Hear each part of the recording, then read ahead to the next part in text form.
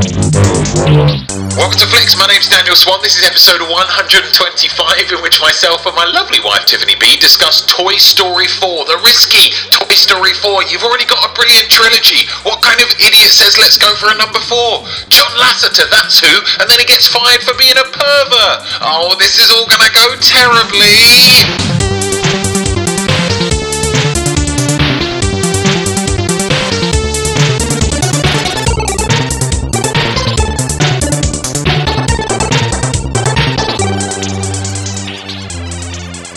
In 2010, a pair of young, sexy people arranged to go and see Toy Story 3 in the Beckenham Odeon in southeast London, and then grab some food at the Gourmet Burger Kitchen.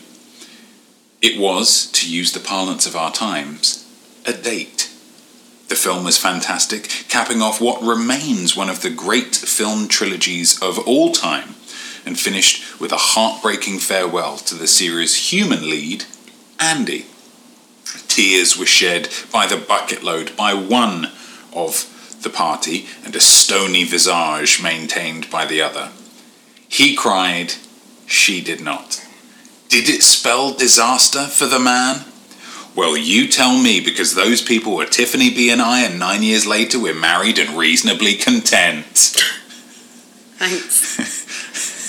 And to celebrate the 9th anniversary of our first ever date, what better activity than to go and see Toy Story 4, originally intended to be released on the 16th of June 2017, but conveniently pushed back in order to be released around the same time of year to facilitate our walk down memory lane. And I would like to speak on your behalf, we would like to extend our heartfelt thanks to Pixar for doing that for us. It shows you don't get if you don't ask, right? Write those letters, guys. There's no request too big to ask. The story of Woody, Buzz, and the rest of the gang learning how to live with a brand new owner, little Bonnie. The group is made one bigger with the arrival of Forky, a toy created by Bonnie from a spork, pipe cleaners, lolly sticks, and googly eyes, who creates as many issues for Woody as he does for the people trying to keep track of the internal logic of living toys. But is this film total garbage? Or is it another triumph, proving that the Toy Story franchise is just hunky story? Oh, wow. What? Wonderful. Wow is right. Wonderful. To help me decide is the action ceramic to my trash person, Tiffany B. Hello. Hi. Tiffany B, in a spoiler-free context, why did you think of Toy Story 4? I thought it was good. I liked it. I felt a little worried, I think. You felt worried, did you? Towards the beginning. Well, before I'd even gone in there, the beginning of the day. You woke up. Furrowed brow. I was pretty anxious, throughout the whole day. I was worried because it's that thing, isn't it, where it's something you love and you're like, please don't ruin it. Please don't ruin it. Don't it's like seeing bad. one of your favourite books in a film or TV. Like, please don't do that. Yeah. Please just do a good job. Just I really good. want it to be good. So I was a little worried because, 4 is a lot. Yeah. That is a lot of films to make about the same group of characters. And when they've already knocked 3 out of the park. Yeah. You also kind of think it's dangerous because you can tarnish your reputation. Absolutely. Or you can go out on a high. And so I do think it was a bit of a risk. So that was where my anxiety came from. And then I must admit, at the beginning of the film, I was a little on edge still. Oh, gosh. I felt like this is good, but it's not great. Yeah. But then I felt maybe in the kind of latter 2/3, maybe 3/4. Yeah. It kind of got into its own, and it was wonderful, as they all have been. Yeah. So, yeah, I thought I really liked it. I didn't love the beginning, but I felt like it kind of caught itself up and did a good job and told a good story and did everything you love from the other films. I'd agree with that. I feel like with something like this where you've got 3, they're all great, they're banked. You've got them. Yeah. You're taking them You home. can go That's take all them fine. home, Just yeah. go home. Just Can retire. Put that in the bank. The Toy That Story is yours. franchise, banked, incredible trilogy, thanks very much. Which I feel like almost makes the fourth one have to work that much harder to kind of justify its own existence. Its existence, yeah. It can't just... Because with the third one, there have been any number of trilogies with two great ones, and then the third one that's a bit PU. Yeah. Because to get 3 right is challenging. Absolutely. And I feel like there's an expectation with 3. Yeah. That it kind of 3 feels like a round, you know, it's the 3-act structure, it's the 3, you know, there's something, if you've done 2, there's always going to be that question of like, when are we going to do that third one? Yeah. Whereas once you've done 3, there are far fewer voices going, okay, so when are we rounding out this quadrilogy? Yeah. When's this coming home? And so I feel like, it really needed to have that thing of like, well, this is why this is the story that we're telling, and this is why we're telling it, and this is a really interesting, important story. And I would agree with you in that it didn't really have that at the beginning. And interestingly, the Forky stuff, all of the, you know, trailers and adverts and stuff that I'd seen about it on the run up to it pretty much just focused on him. And there's some stuff about Bo Peep and, you know, her being a bit more of a kind of an action, you know, running, jumping, climbing trees type character than she had been before. But really it's about Forky. And Forky, I think, takes up the expanse of that early part. Which isn't to say that he's a bad character, but I just feel like they didn't, like, maybe they felt like he was funnier than he is, or the joke. I think it just went on too long. Longer than it would sustain longer than it actually did. But once he becomes, you know, just part of the gang, I suppose, as opposed to, you know, oh, it's the Forky show. Here's, you know, it really kind of hit its stride, and by the end it gives you everything, like you say, it gives you everything that you want from a Toy Story film. You'll laugh, you'll go ooh because it's tense, you'll cry. Did you cry? No. You didn't cry? No, of course not. Once it kind of got going, maybe it's like, you know, 9 years, needed to get the rust off the old hinges, and then once it started chugging along, it was the Toy Story that you know and love. Yeah. Who was your MVP? It was Bo Peep. Bo Peep. Or Annie Potts. Annie as Potts. She is known in the human world. Yeah. I really liked her her story. And I liked that she was a strong female character, but she wasn't a strong female character with a label on her. In a kind of, this is the strong female character of the story. Okay. Like, she wasn't really a main character. No. She had a lot, you know, a big role in the kind of progression of the film and the structure of the story. But it wasn't, I don't know, it didn't feel too forced. Okay. And I thought she was very good and acted very well. Yeah. And there was some funny moments with her, with the sheep and things. And I liked what she kind of stood for. Offered a bold new perspective to the Toy Story franchise. Something that I really liked about Bo Peep is that to this point she'd been, you know, background character. I don't think she's even in the third one. They just kind of, she, you know, was given away along the way or whatever. Yeah. But in the first two, she's kind of, you know, peripheral. She's kind of a bit of a love interesty kind of, you know, for Woody. And so obviously she's, played by Annie Potts, who's just she's a voice actress. That's what she does. And now she's catapulted into one of the female leads of the film that they didn't recast and say, now she's Scarlett Johansson or whatever. That she's remained as the have that consistency. Because I mean, there's a huge amount of kind of stunt voices in this that have been kind of picked up along the way. Yeah, I was going to ask that. The Rhino character was the one from 30 Rock, the kind of crazy one who... the Rhino character? I think it's a rhino toy.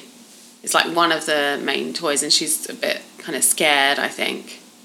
And she's played Triceratops. Oh, sorry, yes, Triceratops. Yes. Kristen Schaal. In my head, it was a rhino. Anyway, yes, was that always her? Yeah.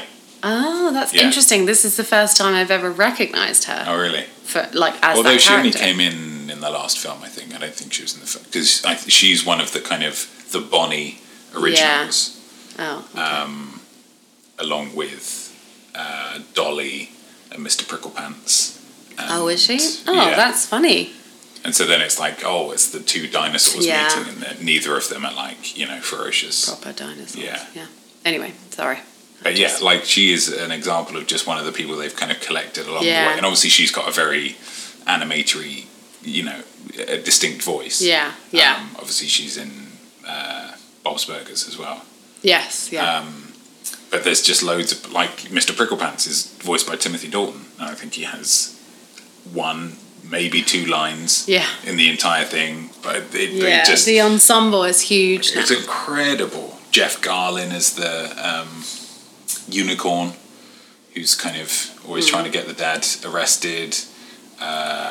Just so many people. And all of the people in the... when Woody doesn't get picked to be played with towards the beginning. Oh, and there's all those old closet toys. Yeah. And they're all voiced by like Carl Reiner and Mel Brooks and Betty White and stuff. Oh, really? So I didn't know they're that. all kind of old people as well. Yeah. But yeah, the fact that they stuck with Annie Potts, I like that a lot. Yeah. Yeah. Who was your MVP? My MVP was a slightly broader one and maybe a little bit of a cop-out. Of a cop-out, maybe. Who knows? Probably. The animators. Because I just think these films, there's so much that's carried, and obviously they must use the kind of the actors when they're doing the performances in the booth as a kind of some kind of guide and getting ideas from them in terms of how they've played it. But it's not. But even when they do that, they're not doing like the kind of mocap dots on the face kind of thing and stealing their expressions. Even if they're copying, they're still having to draw the whole thing, draw that or program that in or whatever. It's probably not. And there's so many little beautiful little moments. And there's one that I'm going to talk about later, but I'm going to talk about it now.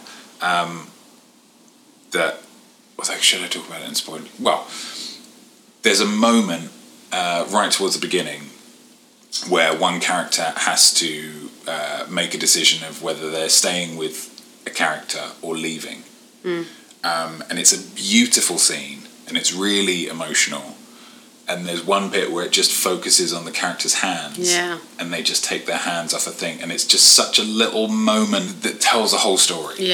And it's so, just little moments like that. And it's been the same all the way through Toy Story. Some of the funniest moments have been based on little things with the animations and how Woody walks. And they do such a good job at conveying emotion and conveying character and conveying feeling with toys. I just think it's something to be really celebrated, especially in a world where now, you look at something like the Avengers or whatever, and Mark Ruffalo's this big Hulk thing, but he's just doing the dots over it. And obviously that's a skill in and of itself. But just being entirely in charge of how these characters move and what they do, and being able to tell so much with that, how they come to life, absolutely. And even from the animators in terms of how they move, but then also all the kind of textures in there, it all looks so real. And I think it's aided by the fact that it is all real stuff. It's not Monsters Inc. where there's furry things flying all over the place. It's real toys, and that's made of rubber, and that's made of plastic, and that's made of But then cloth. that's almost harder in some senses. Yeah. Because with ones where it's not real, you can just do whatever you want. Yeah, that's true. The fabrics and the textures can be anything you wish, and don't have to make any logical sense in terms of the way they move or like gravity, or do you know what I mean?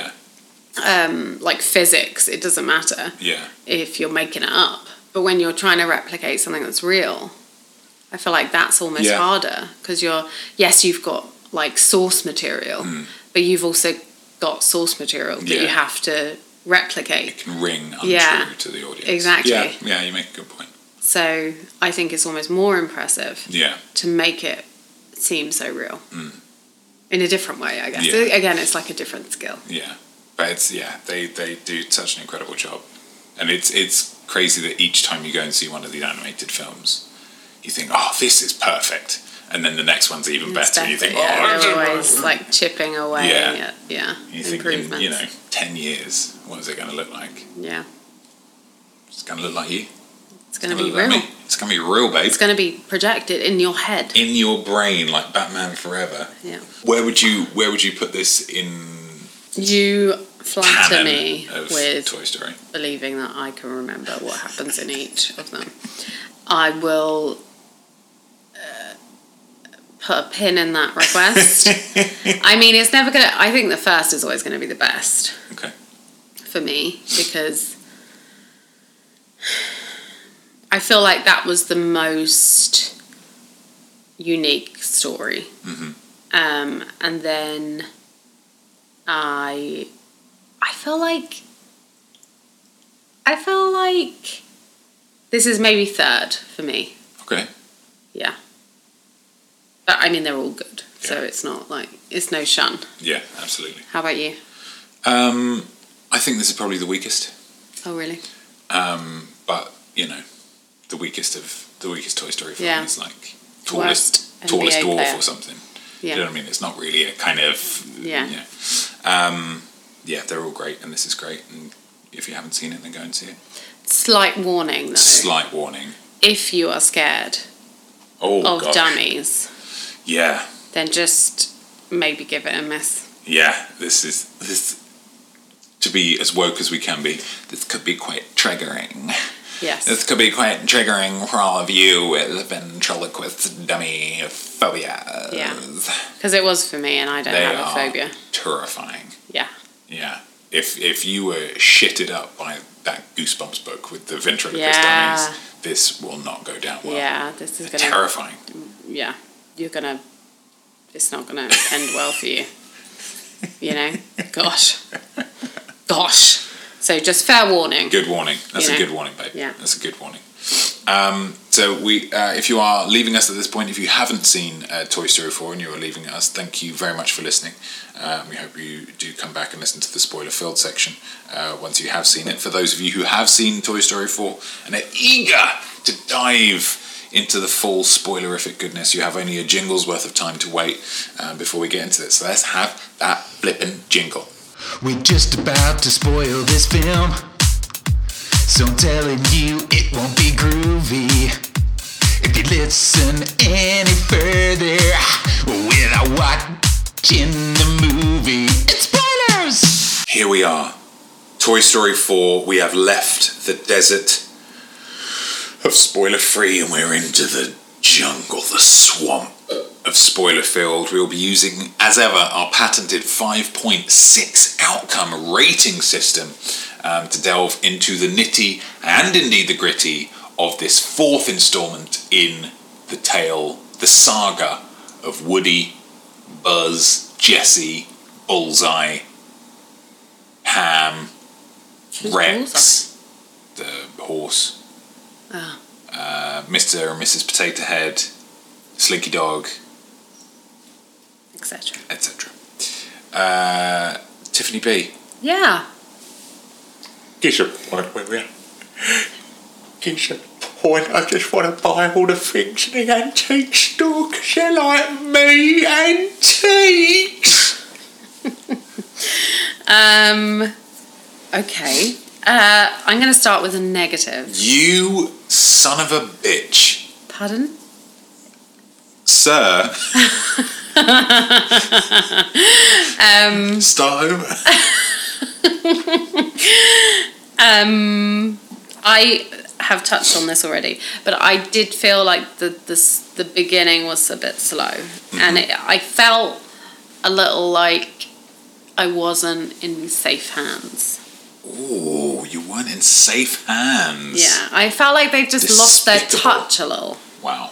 And I was just worried. I couldn't I don't know, I just thought, I'm not sure where this is going. I'm not sure that it's like... And I think it was really just a pacing issue. Yeah. I think that the beginning was fine. Yeah. Because it was, necessary to set up the story. But I also think it was too long, you know? And they, dwelled on the Forky joke and maybe hit it too hard for me. And Woody at the beginning is kind of not Woody-like. He's very... And I know that's kind of the point. Yeah. Is that he's a little bit lost and he's a little bit, like, paranoid or a little bit, depressed maybe. But he... I don't know. He's just such a character. He's such an important, pivotal character to the story that without him moving through his kind of emotions or moving away from that, it kind of felt like it was a bit of a false start for me. Yeah. I wanted to be like, okay, I get it, and now what? Like, I don't know. I think it was pacing. It could have been structure, like, I don't know. But just started off slow for me. And like I say, I was like, oh dear, what's happening here? It didn't feel like the Toy Stories that I know and love at the beginning. And so, I was a bit disappointed there. But like I say, it was probably only the first quarter. And it wasn't that I didn't like Forky, because I thought he was funny. There were some funny bits with it, but maybe it just laboured it too hard, and I was like, okay, let's get on with it. Let's move forward with the story. Like, what's the story? Yeah.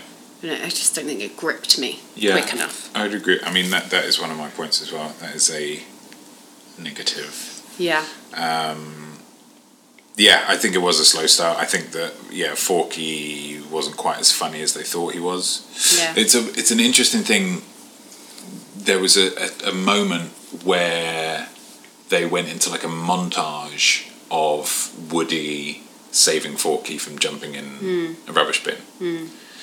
And it's a bone of contention, but it's a signifier for me with modern episodes of The Simpsons.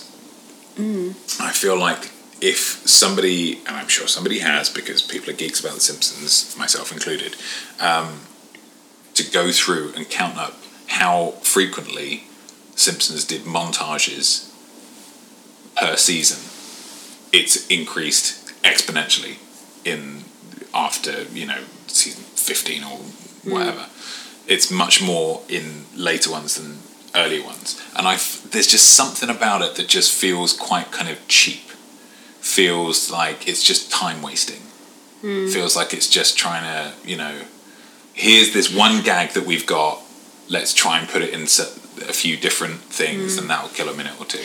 But don't you think it's like, isn't the intent to be the opposite of time wasting, to be more efficient and get across a message of, a repeated theme or something as efficiently as possible? Yeah, I would agree with that. But I think that there are more efficient ways of doing it than seeing it happen over and over again. I think there's maybe more elegant ways, perhaps. Maybe not efficient, but just slightly more elegant ways of or like original. Or original, yeah. I just feel like there's something about cutting out the kind of diegetic sound in the thing and just putting some music over the top of it and just having a few different, examples of the same thing. And I guess it's not all montages, because there is that lovely one in the first Toy Story film scored to Strange Things, one of Randy Newman's finest works, where Woody's looking around and the bedroom's changing and stuff. But I feel like that's not like, here's the same gag over and over again in different ways. It's showing a passage of time.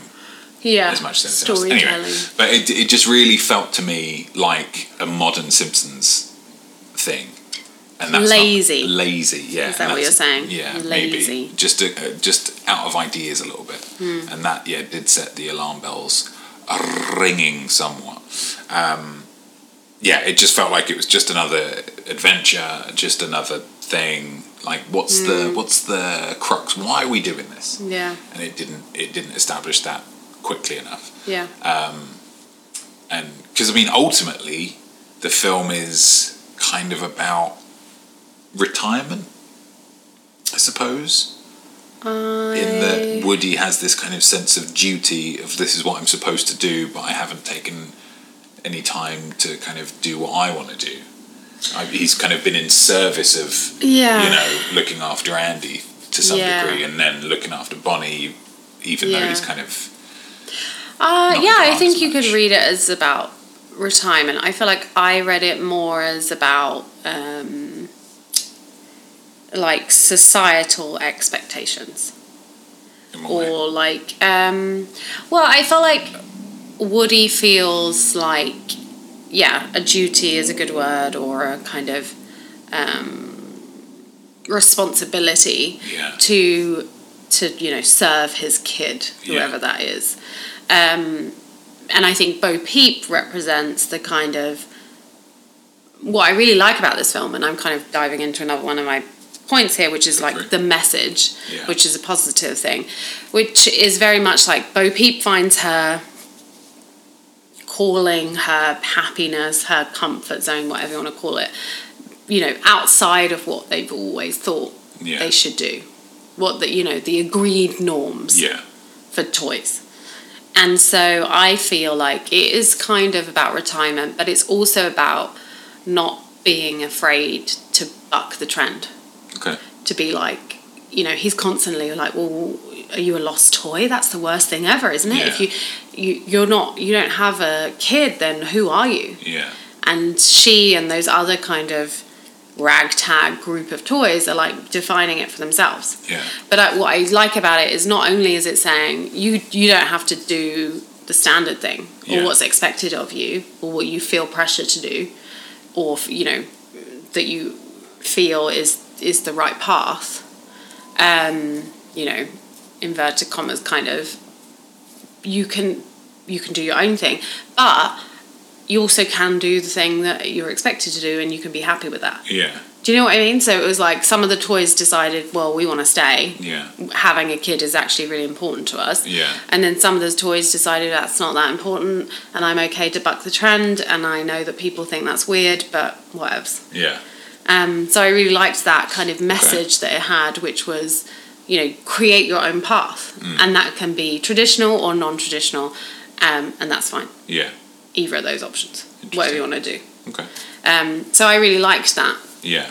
That's how I read it. Yeah. But I think you're right, it's about retirement and duty and thinking about yourself. Yeah. But I read it more as a kind of path-taking, bravery of bucking the trend, of being like, well, I know everybody does this, and I know everybody thinks you should do this, but I don't really want to do it. Okay. I want to do this. Nice. But some people do want to do that, and that's fine.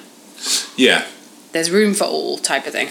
And I think, whichever one they were kind of going for, or if there was a specific, anything more specific that they were going for, I feel like that could have been laid out a little bit earlier.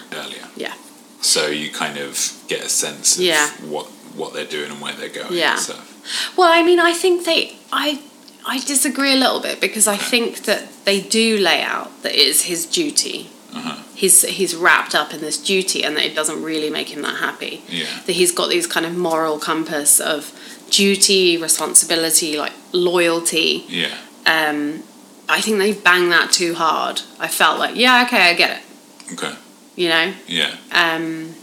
So for me, I felt like they did lay it out early. They knew what they wanted to do. Okay. But they just spent too long establishing, so the you think status they did it quo. too much? Yeah. Okay. So I think the opposite of you. Cool. Great. Nice. Well, so your second point was you like the message? Yeah. Okay, cool. I'm going to make a point that seems to be entirely contravening the point that I just made. Classic Dan. So, point one, I didn't like that it was a slow start. Point two, I really like the opening. What? You mean the Bo Peep opening? Yeah. The flashback at the beginning, I think, was just I don't know. And there's another point that is a kind of overall a similar kind of point where it's just a showcase of what Pixar do so well, which is create so much feeling, so much real basic, real simple, really effective storytelling. Yeah. And they just do it so quickly and so effectively that, you know, I was almost in tears. You know, we've been watching the film for 3.5 minutes, and I'm like, oh god, no, don't go, because it's so quick. Yeah. There's the whole dare and do of like saving RC from the gutter and whatever. Yeah. Slinky Dog would not be able to stretch that far. I don't care who you are. He would not be able to stretch that far. Okay, fair enough. He would. He could do it. He could do it. Slink could do it. Every confidence in him. I've got every confidence in you, Slink. And then that's it, success, blah, blah, blah. And then, Bo Peep's gone. And then it's under the thing, and it's, the moment where he takes his hands away. And it's just so heartbreaking. Yeah. Just that sense of that they're good friends. Yeah. And now they have to say goodbye. Yeah. And it's that kind of moving on, that kind of, that is, and it's such a, it's the genius, I think, of, I mean, Pixar specifically, but just kind of, I don't know, fantasy storytelling in some way that nobody knows what it's like to be a toy. No. Nobody knows what it's like to, be a plastic thing that can move somehow. But everybody knows what it's like to have to say goodbye to somebody that you don't want to say goodbye to. Yeah. And that you have that choice. It was a similar thing in Yesterday, and I won't get into spoilers for that, but it just comes down to a choice. And that's so often is some of the most interesting and rewarding parts of any film, where a character has a choice, because that character is telling you exactly who they are and where their priorities are by the choices that they make. And in that moment, he can go with Bo, he can think of himself, or he can stick with what he feels his duty is. Yeah. And just those hands taken away, and the fact that it's all beautifully backlit underneath the car by the light, the warm glow from the house, and it's pissing down with rain, and the rain looked amazing. I was wrapped up in it immediately. Yeah. It was just so nicely done. So really beautifully done. Yeah. Yeah, I agree. I have a very similar point, which is just about, like, they always do it, but it has so much heart in it. Yeah. It brings so much heart. And I think, the way that it does that is through those moments. Yeah. Of, like, I think you're right. The choice thing is so reflective of, because a choice is great because it shows doubt. Yeah. Uncertainty. Yeah. It shows conflict. Yeah. And so, and I think what that scene did really, really well was he was going to go with her. Yeah. He was like, and so that's what he wants to do. Yeah. And so that makes, if they hadn't have had that, if he hadn't have been like, yeah, okay, let's do it. Yeah. Like, I don't think it would have had the same effect. No. And if he hadn't have had the hands, the symbolic hands of, like, the detail, I think that's what they do so well. That those kind of human details of, like, not just what are we doing here, what are we trying to get across in this scene, but really how are we going to show that? Yeah. Like, how do we show that he cares, but that he has to, ultimately make this choice, like, without him saying, which, he does as well. He talks through it. But, I think that scene, it does it really well. And then obviously later when he's saying goodbye to Buzz, then that's, is a, like, lovely callback to the previous moment. Yeah. And like you say, shows his character development of, like, now I'm going to choose myself. Yeah. And my own desire rather than putting other people before me. Which he does earlier in the film as well to set a lot of the whole thing in motion. Of when they're walking past the antique store, him and Forky, they could get there. They could get to Bonnie, making that choice. But he's thinking of himself. He's kind of moved on to the point where he's feeling less valued. He can't let that go. Yeah. So now he's got to go after Bert. Yeah. And then have them callback at the end as well. Yeah, it was nice. And then him saying goodbye to all his friends, just so sad. I mean, but it felt very cathartic. It felt very like, yeah. But anyway, I think that they bring a lot of detail to their scenes, that brings a lot of humanity to it. So I feel like they're very, like, the best at that in an animated sense. And then they're just very clever with, they just pick issues and you know, internal personal conflicts that everybody suffers with or everybody can relate to. Like, you know, feeling obsolete, feeling useless, feeling like you're not, you know, desirable or interesting or wanted. You know, everybody wants to feel loved. Everybody. Like, whoever you are, whatever age you are. And, you know, you mentioned about, like, the retirement thing. I think that everybody who watches this would have their own interpretation because it would probably speak to them in that kind of, what am I scared about? What makes me anxious and what makes me paranoid and what makes me sad? In that sense of, like, longing and not feeling wanted. You know, I can imagine a kid watching it and being like, yeah, like, nobody wants to play with me in the playground. And then, you know, an older person watching it being like, oh yeah, what if I retire and nobody cares about me anymore and I'm useless? So I just think they pick great issues that are just so human but also just universal. And they play that really well. So I think the way that they bring emotion to, you know, a bunch of toys is always impressive. And I think it's like, in this film, I felt like it was the detail and the issue. Because I just think they were universal issues and lovely little bits of detail that tell such a story. In those kind of moments, like you say, that's really important. How do we make this emotional and important and show that this is, you know, this is of some kind of gravity for this character. So I think they do that really well, and they did it again. Heartbreaking. Yeah. I was in floods. Were you? Floods. So when it gets to the end and the little Gabby sees the little girl and that whole plot part of it, and the fact that it's just, because it could have just been the little girl sees her and she's, you know, happy to be with her, but it's the fact that the little girl sees the dolly and immediately feels like she has to take care of the doll. And so that gives her the bravery to go. And it just, oh God. And then when Woody's saying goodbye to everyone, because it feels like this is the end of, you know, the last Toy Story. It's because he's the audience surrogate. It's like, we're all saying goodbye to Buzz, and we're all saying goodbye to Jessie. We're all saying goodbye to these characters that we've known for, you know, 25 years or something. Gosh, that long? 95. Yeah, 95 to 19. So 24 years. Yeah. Like, grown up with. Jeez, yeah. And we're all saying goodbye to them, and it's just heartbreaking. Yeah. Heartbreaking. I am going to talk about a location. Okay. And again, maybe this just kind of ties in with the animators thing that I was talking about before.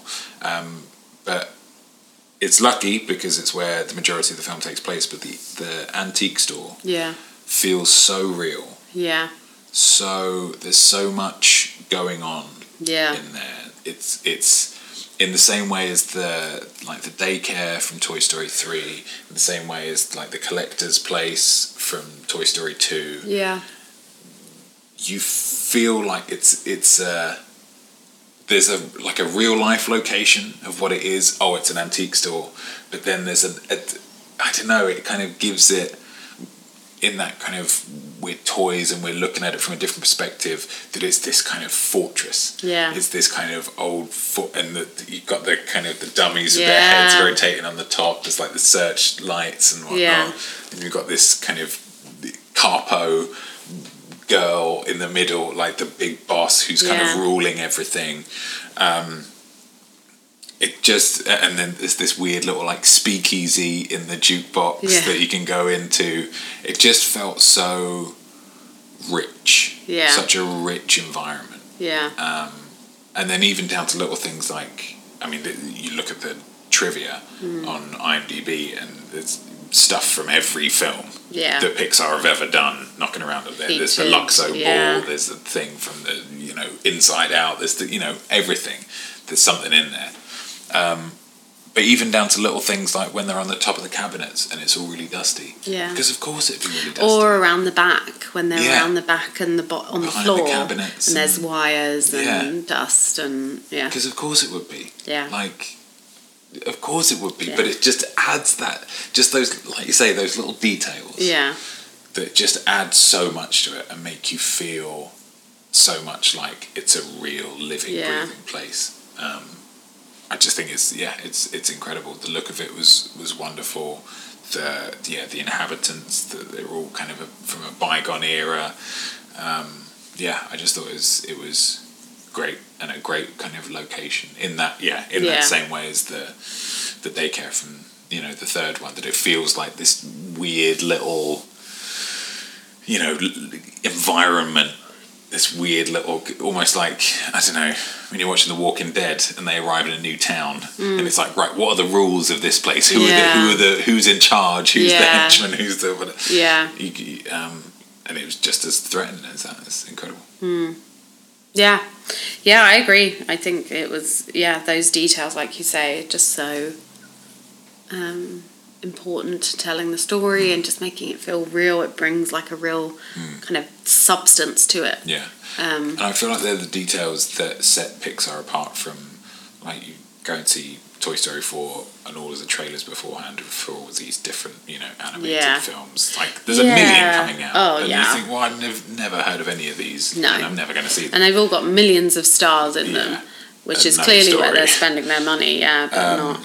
And it's those differences, I think, just the kind of those little details that set Pixar apart. I think it's the storytelling, but visually it's not all. It's Star Wars being everything's a bit dirty. Yeah, everything's a bit battered. Everything looks worn. Yeah, it's not all these sleek, fancy spaceships that other science fiction films had. It feels all lived in. Yeah. I suppose, which allows you to kind of just dive into the story a lot more. Yeah.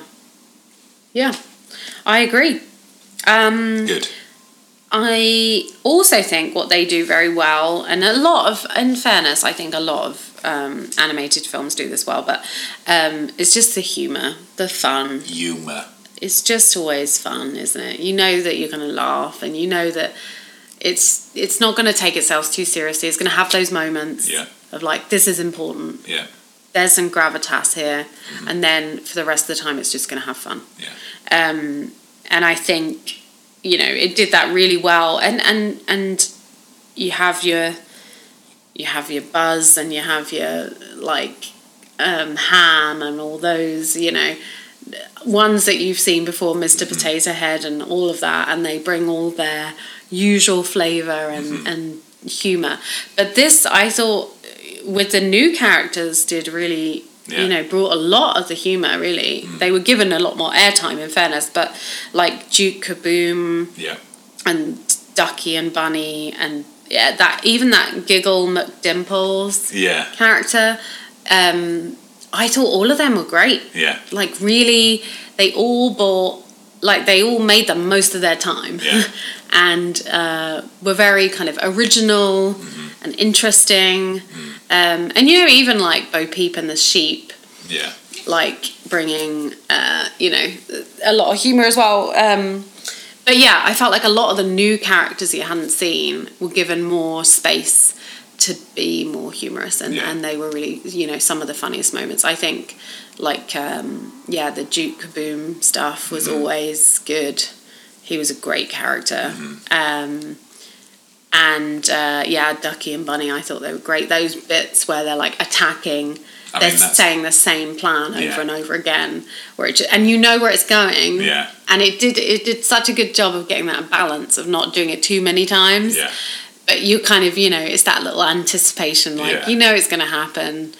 But when it does, it's really funny. I mean, that was the funniest moment in the entire film. Yeah. The third one that they were like, no, it's going to be different. It's going to be different. and you cut to a shot of her, and you're like, oh, they're going to jump out. No, they're not. There's another shot. Oh, they're going to jump out. And each shot so like she has a bath, and then she goes to bed or whatever. She like opens up the fridge, and you're like, oh, they're going to be in the fridge. No, she's in the bath. She's driving home. They're going to be in the back seat. No, they're not. And they're just in the bed, like, staring down. Terrifying. Yeah. So I thought, I mean, that is always funny, but I was pleased to see that there were, I mean, Forky as well had some funny moments, but it was nice to see there were a lot of new characters that brought their own particular kind of flavour of funny. And like those little things, like that giggle McDimples, and she's coming down the stairs in her little house and walking out to the thing. Like just little things like that, little moments. And she was very funny and like silly. I liked that. I thought, the humour is always great.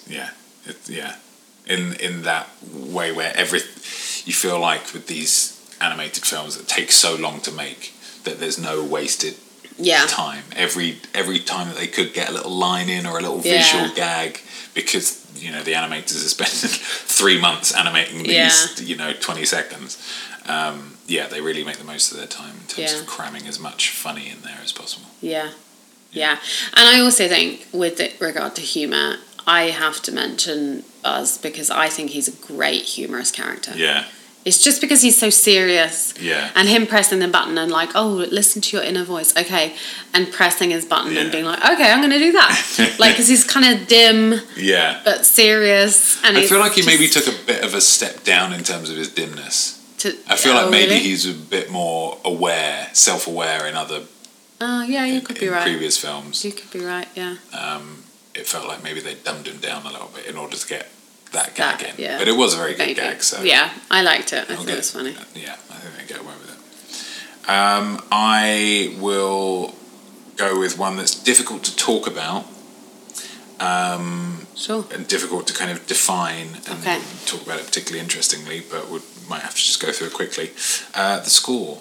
Yes. A lot of moments in the film where I found myself bursting with emotion.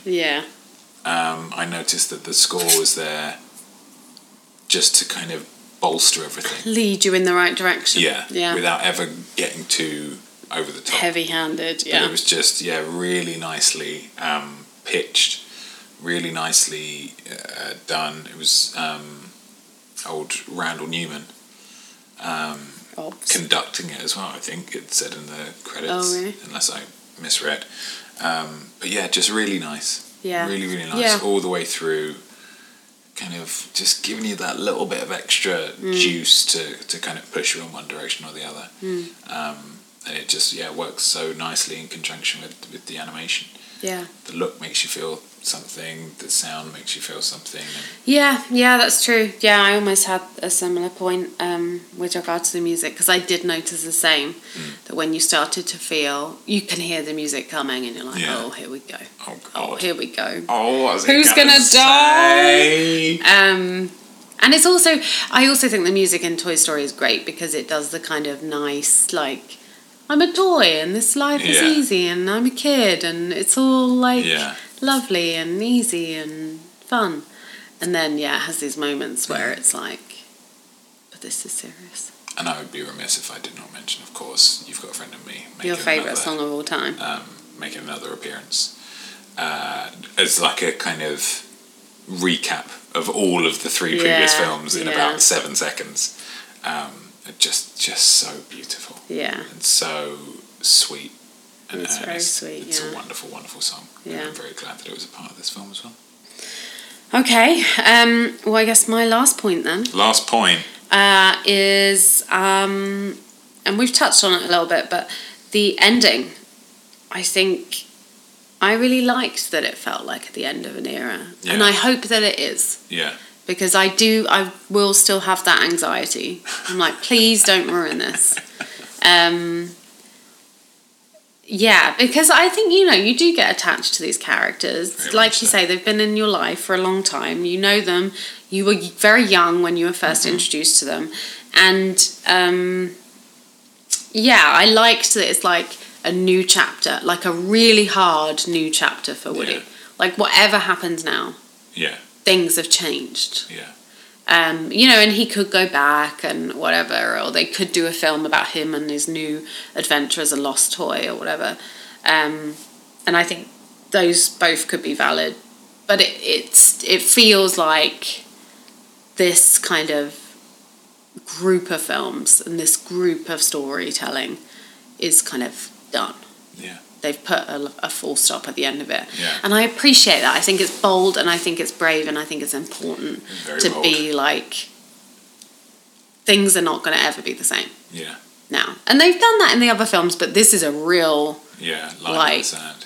yeah. And I really like that. And it's sad, but, you know, like I say, somewhat cathartic as well. Yeah.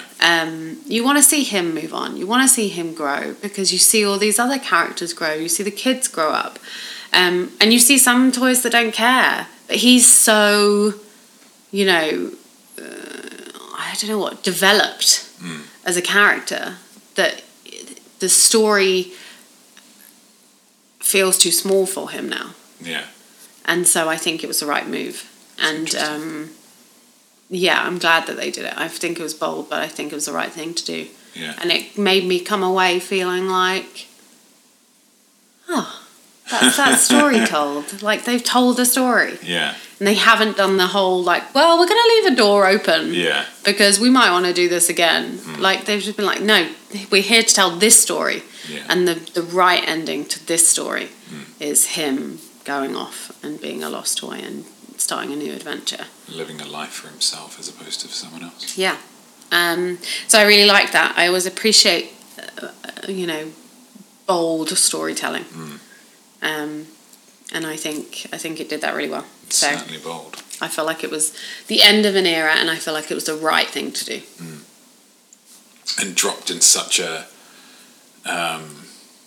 emotional way. I mean, I was already emotional at this point from little Gabby Gabby.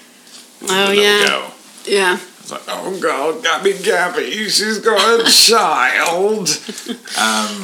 And then Woody says goodbye to Bo again. You're like, oh, that's really sad. And then Buzz says, she'll be fine. Bonnie will be fine. And just, because I didn't see it really coming. Yeah. And he just said, Bonnie will be fine.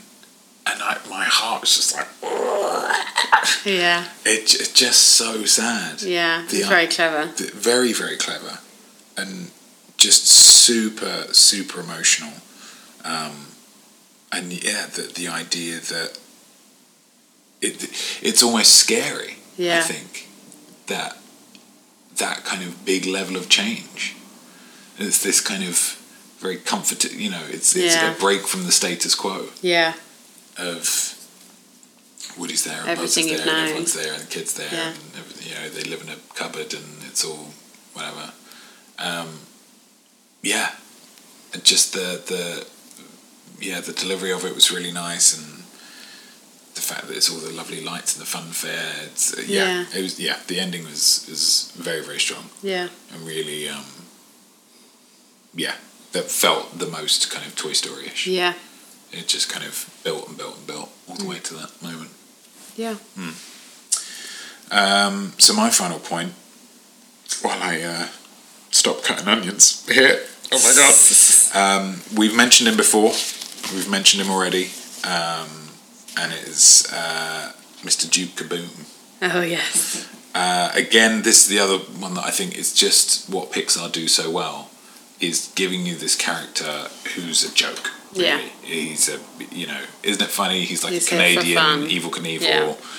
Little gag because you need somebody to do a thing, and you could be cynical and say that Disney were like, well, we need to sell some more toys, we need to put in some more new characters here to kind of and yet they take this character who is a kind of comedy punchline, and you really start to feel for him. Yeah. You really start like his little backstory in the it's like a slightly funnier version of obviously the master stroke that they did with Jessie in the second one of her heartbreaking one. Yeah. And his one's a little bit of a funnier version of that, Yeah. but told in the same kind of way. but you really feel for him. Yeah. You really get a sense that he's, of what he's going through and what he, his feelings of inferiority, and it's classic Pixar for me. Yeah. It's taken a character that is silly, very silly, and just saying, here's the joke though, because you're almost going to cry in a couple of minutes when he does this thing. And you're like, well, don't talk rubbish, Pixar. And they're like, splow! Like, oh, God, Duke Kaboom! Rachel! And great choice of names, because that just, I assume I had a little Google of it, and it seems like it's a, not uncommon French-Canadian name, but, Rachel! I just think, Duke Kaboom is a kind of a bit of a, in the same way as that opening flashback segment, just a little bit of a crystallization of what Pixar do so well. Yeah. I mean, they take a character like Dory from Finding Nemo, comedy character. It's like, well, here's a whole film. Yeah. You will care enough about this comedy character that we're going to give her a whole film, and you're definitely going to pay to come and see it. Yeah. That's true. Duke Kaboom, immediately endearing. Yeah. Very funny. Very, very funny. Yeah. Keanu Reeves, man, he's on a bit of a renaissance, isn't he? Sure. He's been in other things like Bet. You're a baguette. I was going to say I guess, and then I bet felt more confident, because I'm confident that he's been in other things because of your renaissance comment. The general nature of your renaissance comment. Well, like John Wick is now a trilogy, so that's a big thing. He was in that. I mean, always be my maybe, but that's not a big thing. But just like it feels like, and there's lots of a bit of a goodwill to do with him. Everyone seems to love him. I mean, that's always been the way. Yeah. He seems like a good guy. Seems like a nice guy. Bit of a weird guy. Aren't we all? Well, I'm not a weird guy. But you're a weird chick. We're all just a bunch of misfits, just, looking to make our way in the world. Just like Woody, Buzz and the gang. Yeah? Yeah? Gosh, it's come full circle. That's why we care.